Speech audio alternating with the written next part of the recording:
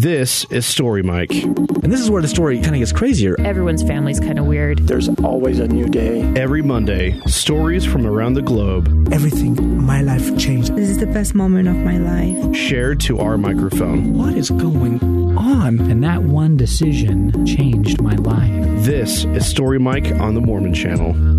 Hello, and welcome back to Story Mike.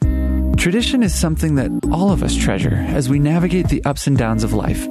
In today's story, Allison Kimball describes the bittersweet experience of watching one generation fade into the next as she carries a beautiful tradition from her grandmother to her own children. Here is Allison.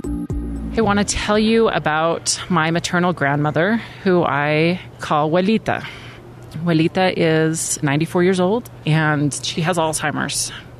A couple months ago, as I was thinking about all the things that are lost, I thought about the tradition of sitting at her kitchen table and making just tortillas. It's a simple thing that we have always done my entire life.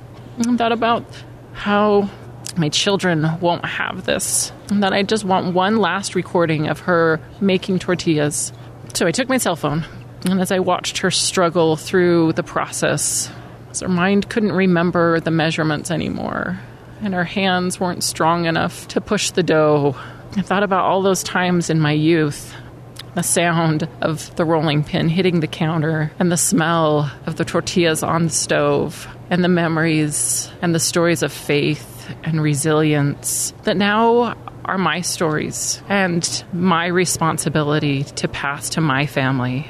I think about the things that I want to share in my kitchen with my children as we knead the dough, as we make the bolas and extend the tortillas. I love hearing the door close as they come home from school and they smell the tortillas cooking, and the excitement knowing that this is their history.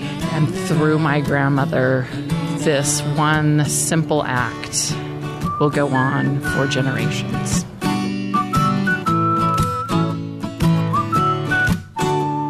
Thank you, Allison, for sharing that beautiful story. For our listeners, if you'd like to share your story, whether it's funny, sad, uplifting, or whatever, go to mormonchannel.org/storymike to share with us.